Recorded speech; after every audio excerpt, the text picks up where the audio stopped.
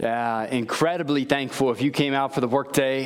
Just incredibly thankful for your investment in this campus. At the end of the day, it's just a building we get to gather in, right? The church is the people, but we want to steward the resources to the best of our ability.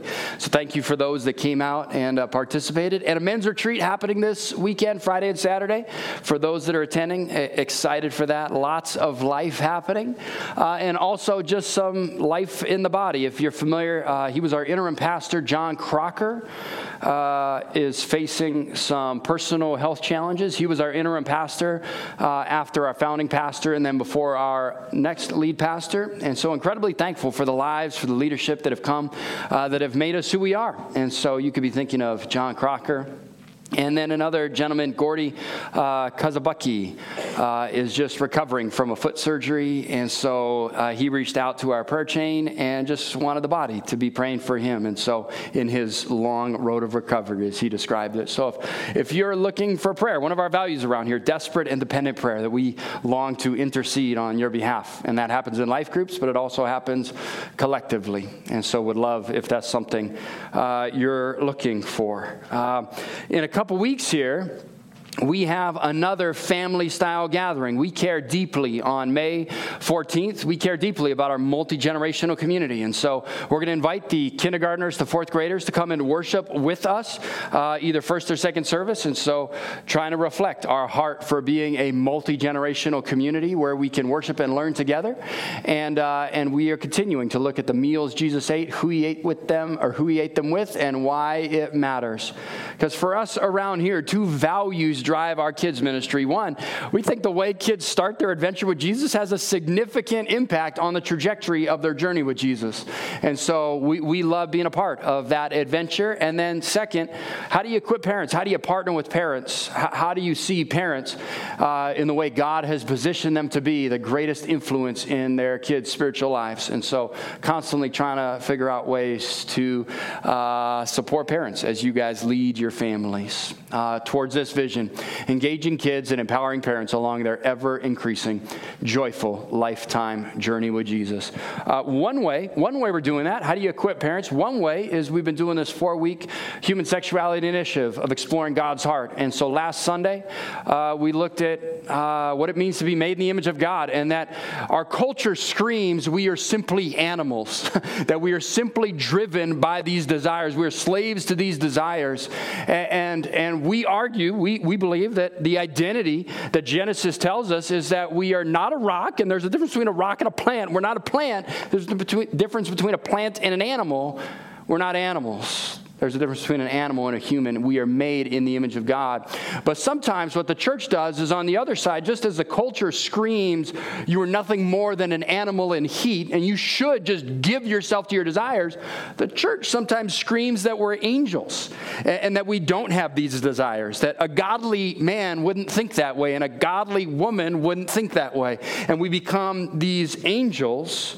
Rather, we say, well, what does it mean that God has created us in his image with these desires, not to be controlled by them, driven by them, but not to pretend that they don't exist? And so tonight, we're going to continue to explore what it means in the Song of Solomon where he says, I am my beloved, as we explore what are these desires. Because of all the ways God designed us to procreate, he kind of made it fun, right? I mean, this is a fun process. Of all the ways, I was watching my neighbor, and you guys think sometimes I filter. This is not one of those moments. I was watching my neighbor plant some like green beans and tomato plants, and my mind just starts going, of all the ways God could have designed us to procreate, I mean, could you envision he just had us like plant little humans, right? And then when the human's ready, you just pull up the human and there it is, right? But instead he's wired us with desires.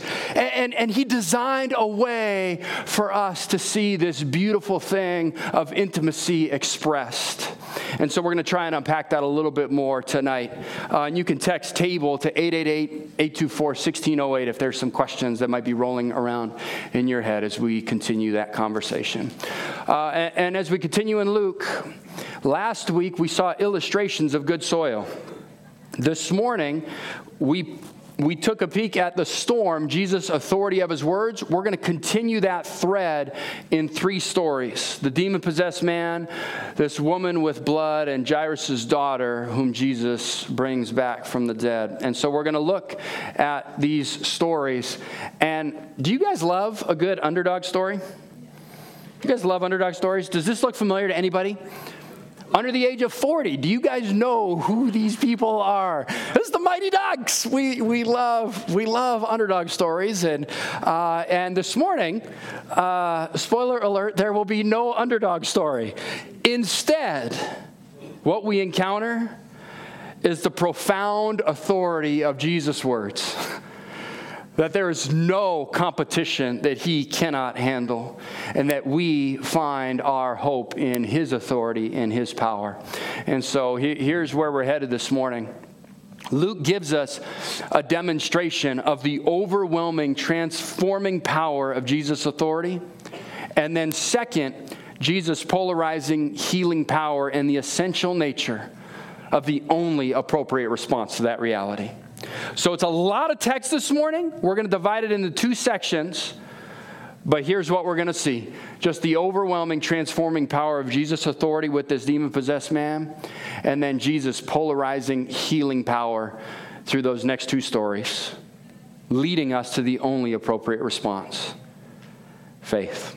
So pray with me and we'll dig in this morning. God, you are so good. Thank you for who you are, what you're doing in our lives and our world. Help us hear from you. Help us hear the truth of your teaching so that we're renewed and shaped as we enter into our Monday to Saturday.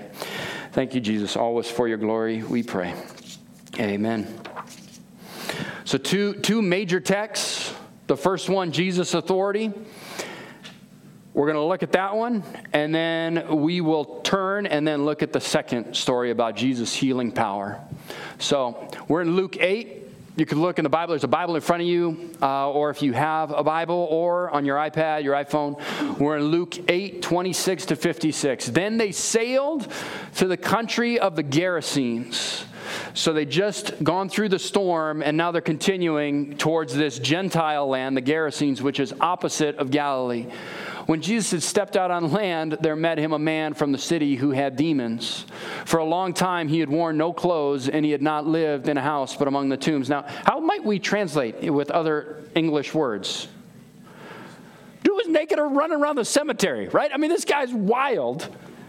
And when he saw Jesus, he cried out and fell down before him and said with a loud voice, "What have you to do with me, Jesus, Son of the Most High God? I beg you, do not torment me." For he commanded the unclean spirit to come out of the man. For many a time it seized him, but he was kept under guard and bound with chains and shackles. But he would break the bonds and be driven by the demon into the desert. Jesus then asked him, "What is your name?" And he said, "Legion." 5,000 or 6,000 in the Roman army is a legion, for many demons had entered him.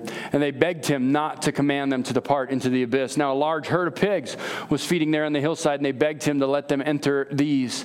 So he gave them permission. Then the demons came out of the man and entered the pigs, and the herd rushed down the steep bank into the lake and drowned. When the herdsmen saw what had happened, they fled and told it in the city and in the country.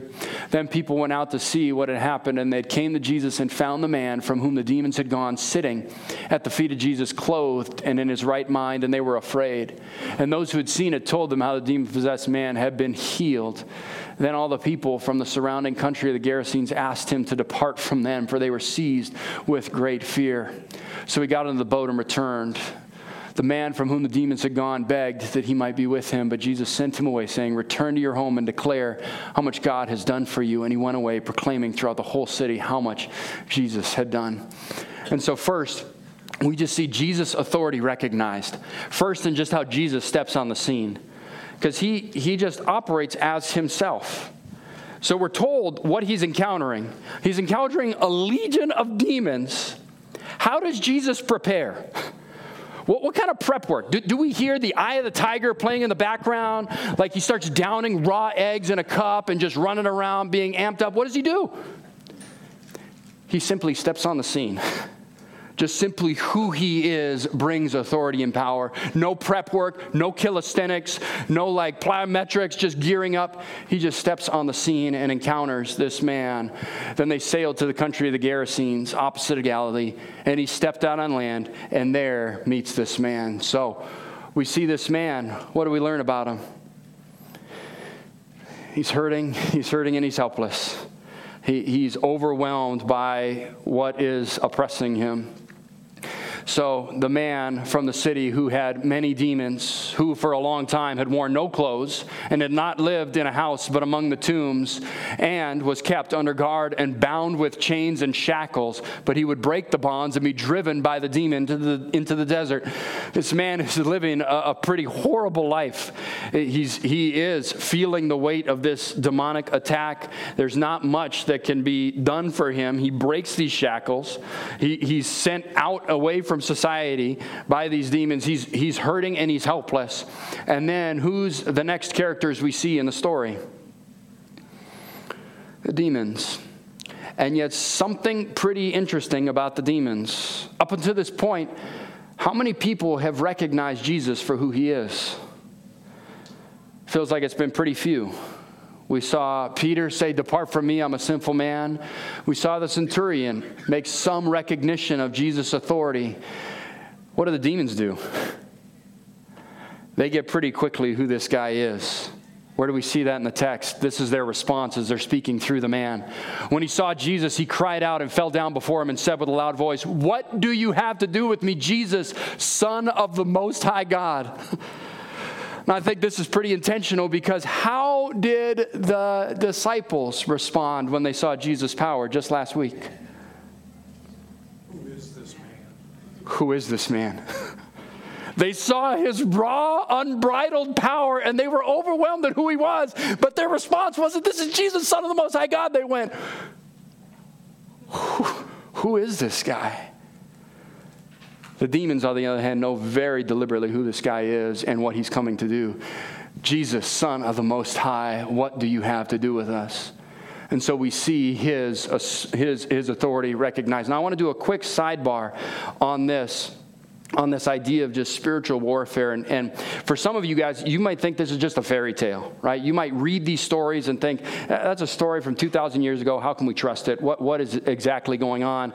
I want to make the case that I think the biblical text is making a different view on how the world works, that Satan and demons are real.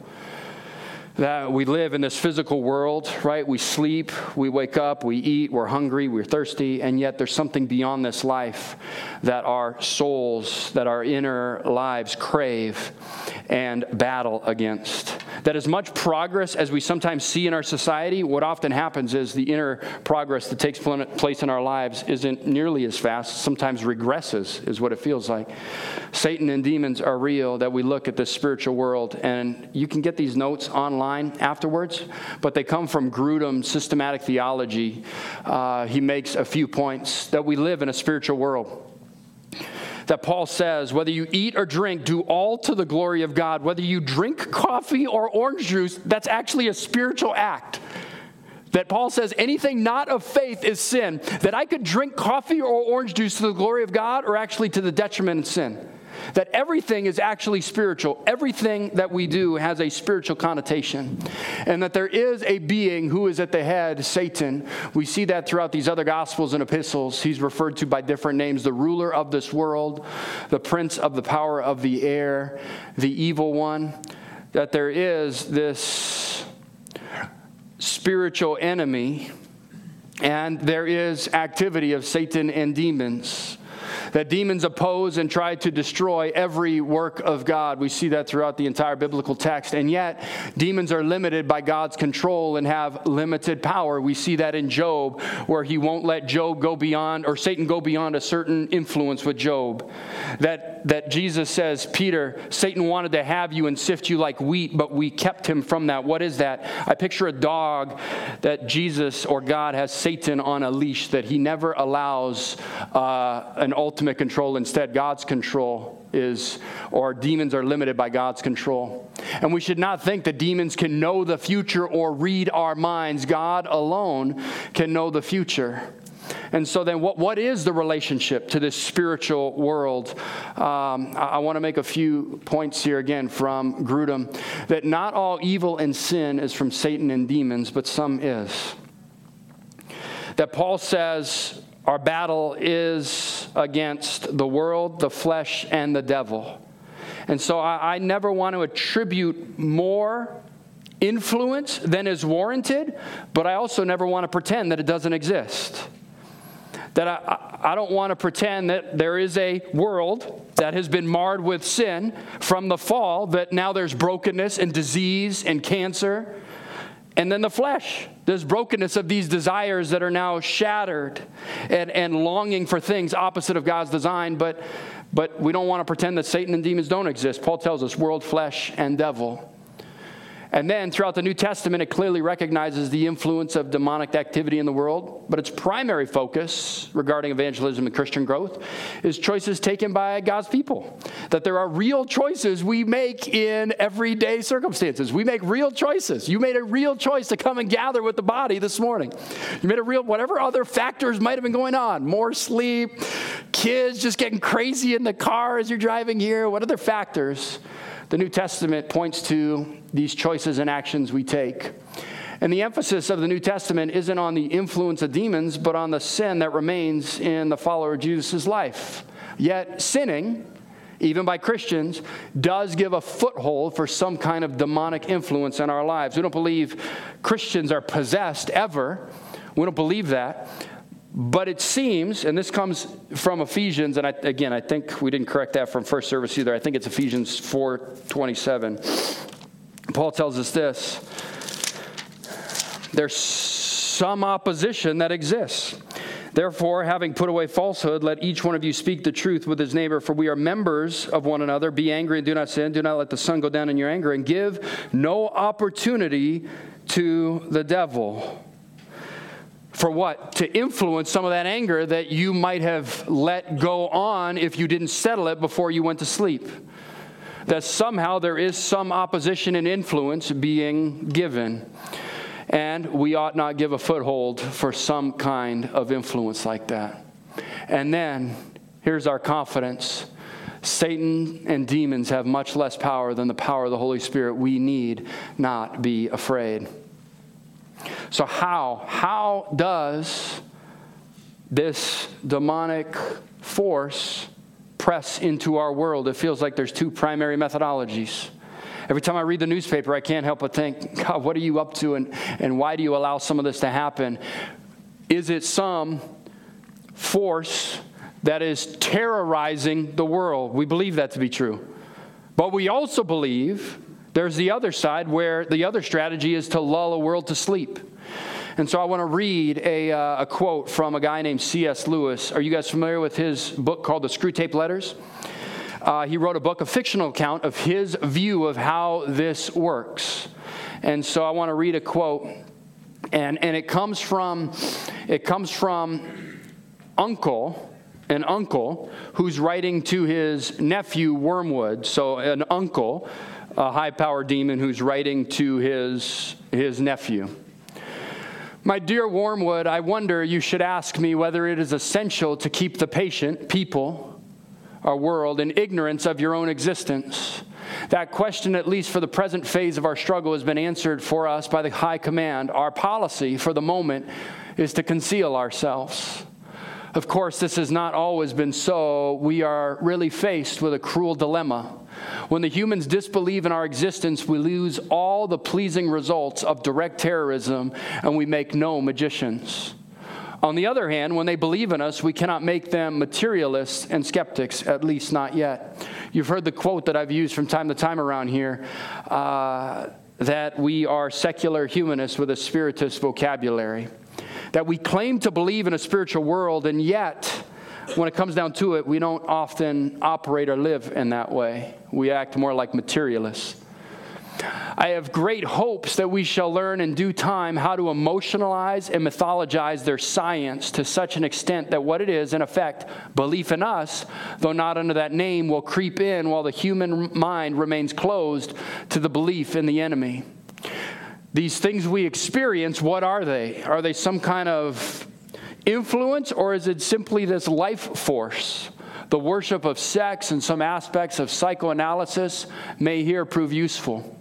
If once we can produce our perfect work, the materialist magician, the man not using but veritably worshiping what he vaguely calls forces while denying the existence of spirits, then the end of the war will be in sight. But in the meantime, we must obey our orders. I do not think you will have much difficulty in keeping the patient in the dark. The fact that devils are predominantly comic figures in the modern imagination will help you. If any faint suspicion of your existence begins to arise in his mind, suggest to him a picture of something in red tights and persuade him that since he cannot believe in that, it is an old textbook method of confusing them. He therefore cannot believe in you.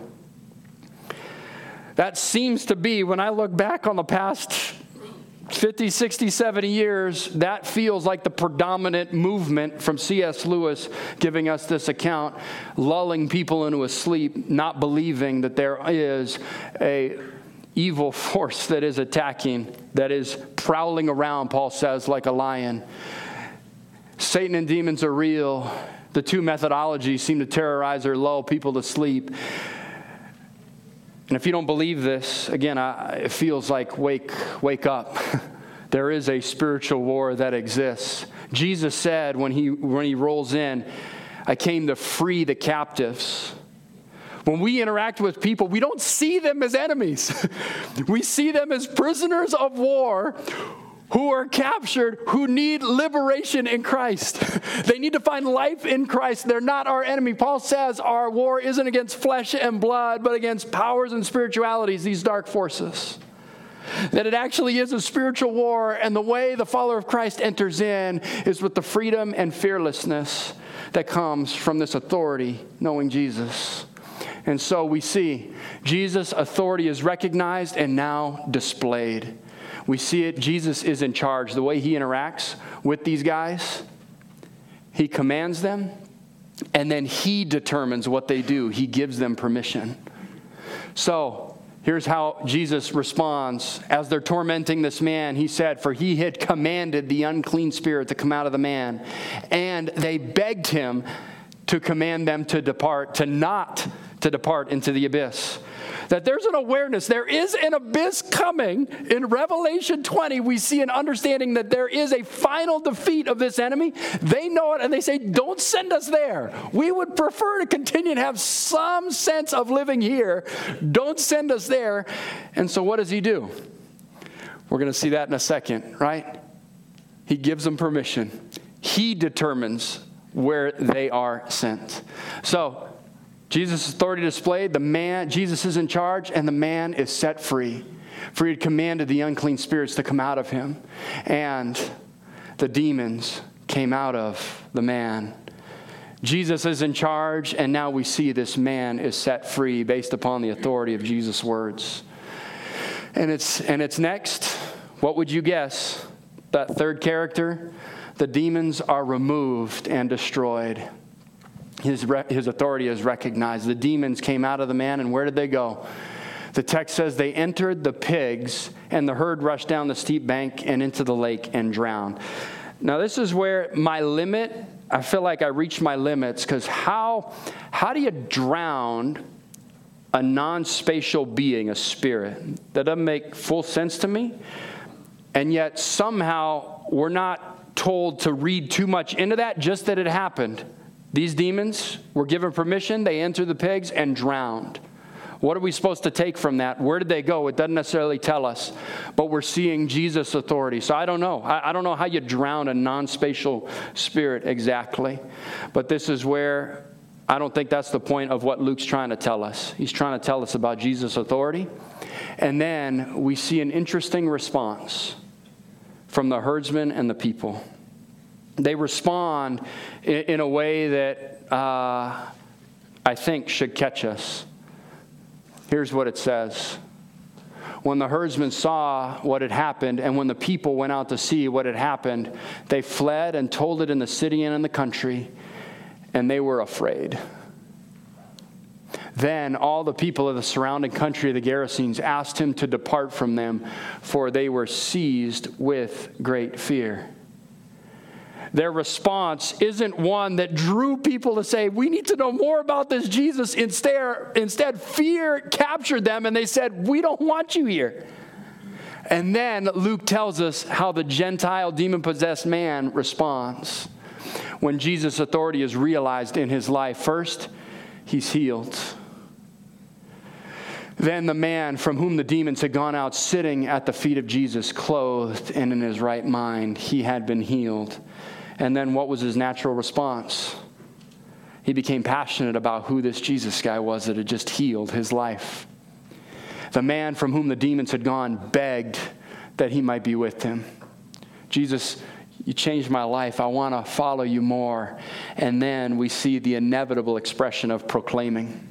A man is set free, healed, passionate when he realizes Jesus' authority and he begins proclaiming. But Jesus sent him away saying, return to your home and declare how much God has done for you. You guys remember this region was a Gentile region? And so I can't help but think of what this man then began to lay the groundwork for what would happen in Acts. This Gentile man, return to your home and declare how much God has done for you. And he went away proclaiming throughout the whole city how much God had done for him. So as we turn a corner here to this next story, I just want to sit just for 1 minute in these two questions. To what extent am I experiencing the transforming power of Christ? And to what extent am I proclaiming the transforming power of Christ? Because we saw two different responses. The herdsmen and the people, how did they respond? Fear. How did the man who had been healed respond? He was passionate and he wanted to proclaim what had just been done in his life. And so I wonder for us, what are we fearing? What are we afraid of? Is it nature and demons that seem so big and so overwhelming, like the storm or what just took place in this story? Is it sickness and death that just feels so looming in our life? Is it getting old? I was moving some concrete edging from our landscaped area on Friday. I'm getting old, guys. On Saturday, I just felt exhausted from moving concrete. I'm like, I did nothing. What did I mean? I even had a wheelbarrow. Getting old is really hard. Is your body hurting and not strong as it used to be? Do you feel just the overwhelming fear of what that grips you with? Is it a fear of a broken mind or anxiety or depression or mental illness that just feels like it just overwhelms you at times and it's unable to be suppressed? There's just a fear and debilitating anxiety. Is your job not secure? Are you afraid of not providing for your family? Are you afraid you'll never get married, or are you afraid that the marriage you're in will never be the marriage of your dreams?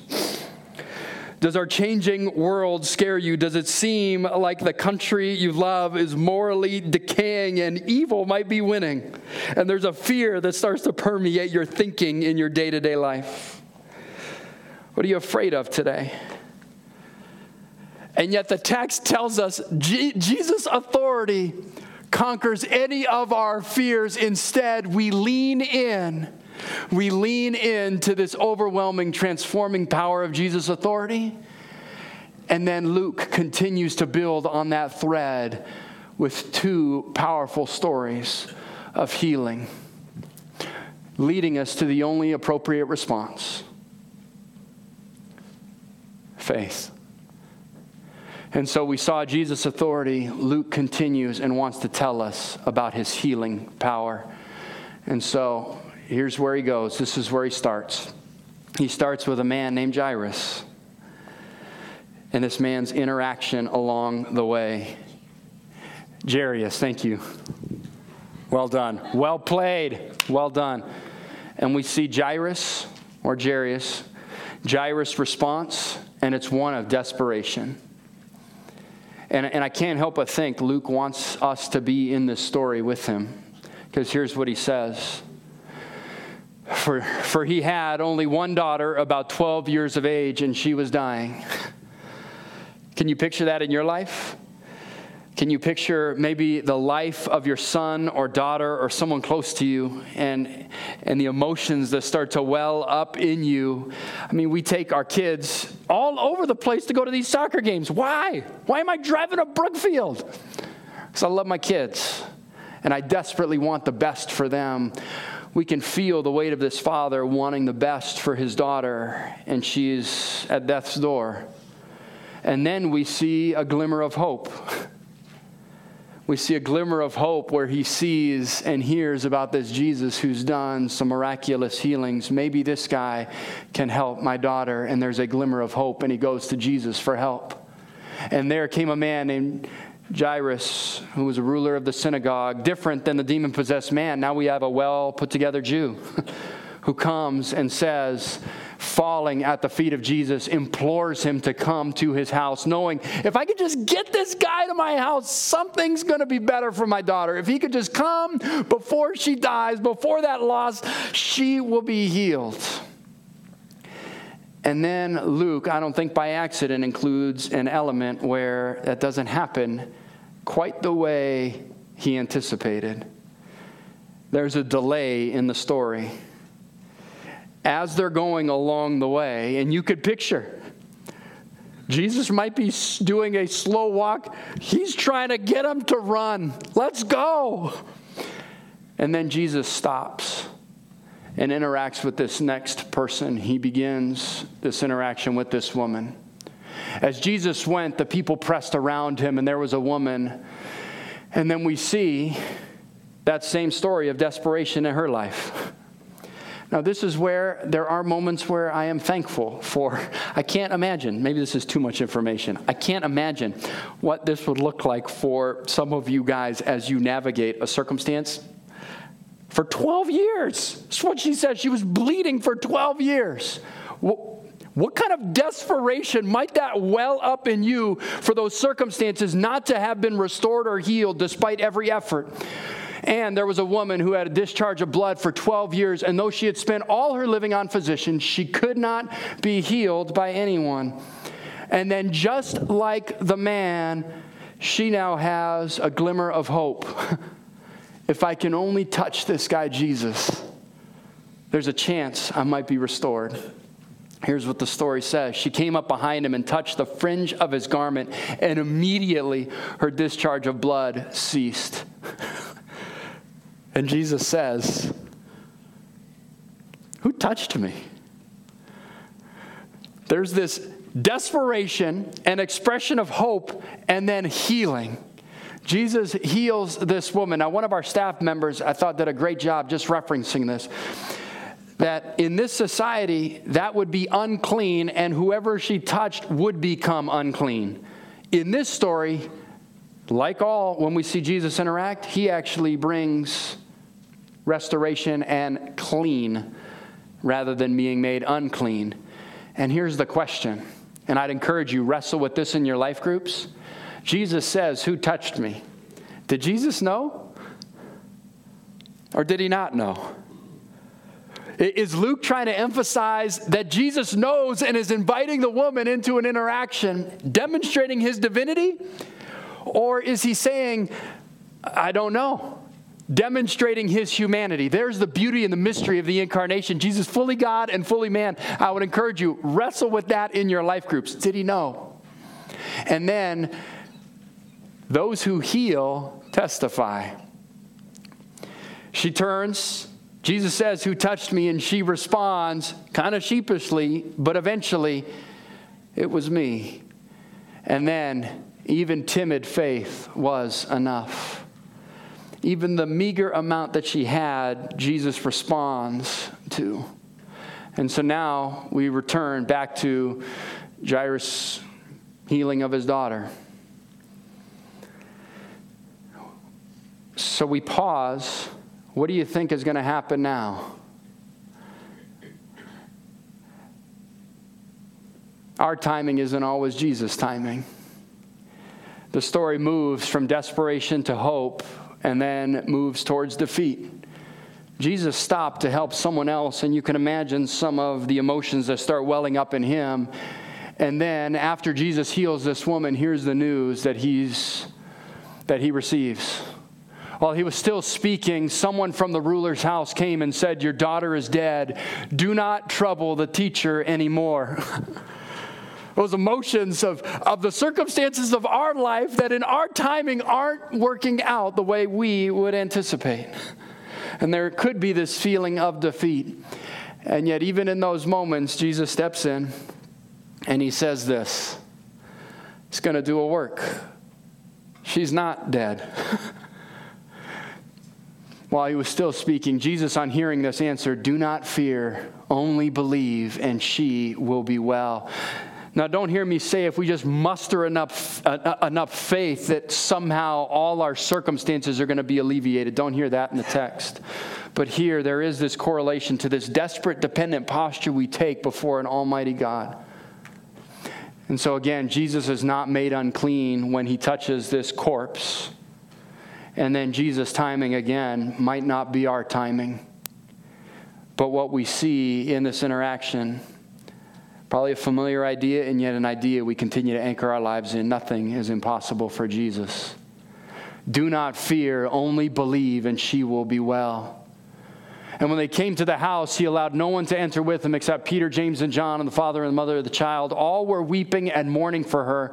But he said, "Do not weep, for she is not dead, but sleeping."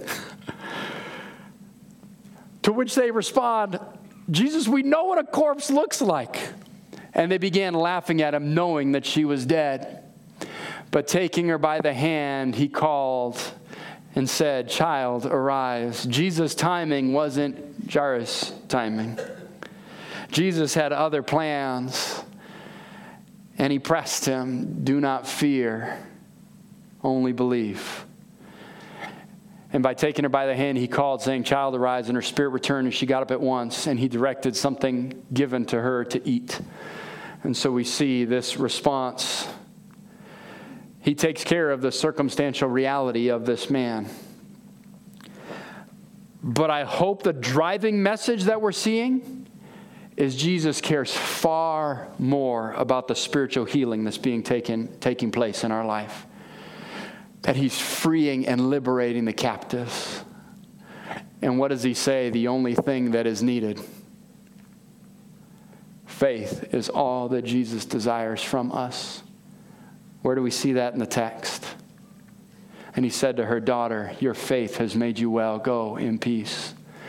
And Jesus, hearing this, answered him, "Do not fear, only believe. She will be well." Now, don't hear me say you should stop taking your anxiety medicines if you're taking any. Don't hear me say you should stop taking your depression medication. Don't hear me say you should stop going to the doctor. Do you hear any of that? I hope not. Don't hear that. But what I do hope you hear, Jesus cares so much about our spiritual healing, and we cling to the authority and power of his ability to take care of the circumstances. Even if not today, his timing might not be our timing, but we long for an eternal restoration with him. And there's a beautiful correlation to how we proclaim that. Our promotion of Jesus is directly correlated to the desperation we have for him. How desperate do we look at the circumstances? We see the desperation of the man in the synagogue and the woman. We see this desperation and hope they have in Jesus. What did we see in the herdsmen and the people? Fear. How did they respond to their circumstances? Jesus, leave. We don't want anything to do with you. And so here's a couple encouragements as we go into our Monday to Saturday. We are in a spiritual war with a real enemy. If you're unaware of that, just turn on the TV, look at Twitter for any amount of time. There's a spiritual war that either terrorizes or lulls people into sleep.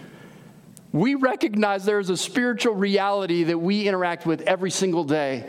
Wake up to that. And yet, there's a beauty. Jesus' authority and power are as real today as they were in these stories. That we cling with confidence to that reality and that he longs to heal. But David, you don't understand how frayed the relationships are in my family. You don't understand the precarious nature of my job insecurity right now. If I make one wrong move, I don't know how I'm going to move forward. Our confidence is that Jesus does want to heal these circumstances in our lives. not responding like the herdsman and the people, but more like these other three. And then we can find that there is no fear in Jesus' name. He who is in this world, is he greater than the one in us? No, the biblical text says, he who is in you is greater than he who is in the world. There is no fear in Christ. And there is great joy in sharing this healing power with others. So I'm going to invite the worship team up. And I want to pray the same prayer we've been praying over this entire section in the teachings of Jesus. I want to pray this same prayer over us that you've been hearing. God, help me to listen closely to your teaching so they reshape and renew me to know your truth in whatever you invite me into today. God, you are so good. We want to believe more fully that you are active in this world. May we have more faith to cling more tightly to the promises that you've given us. The way we discover those promises, God, help us to listen closely to your teachings so they reshape and renew us to know your truth in whatever you're inviting us into today. Always for your glory we pray. Amen.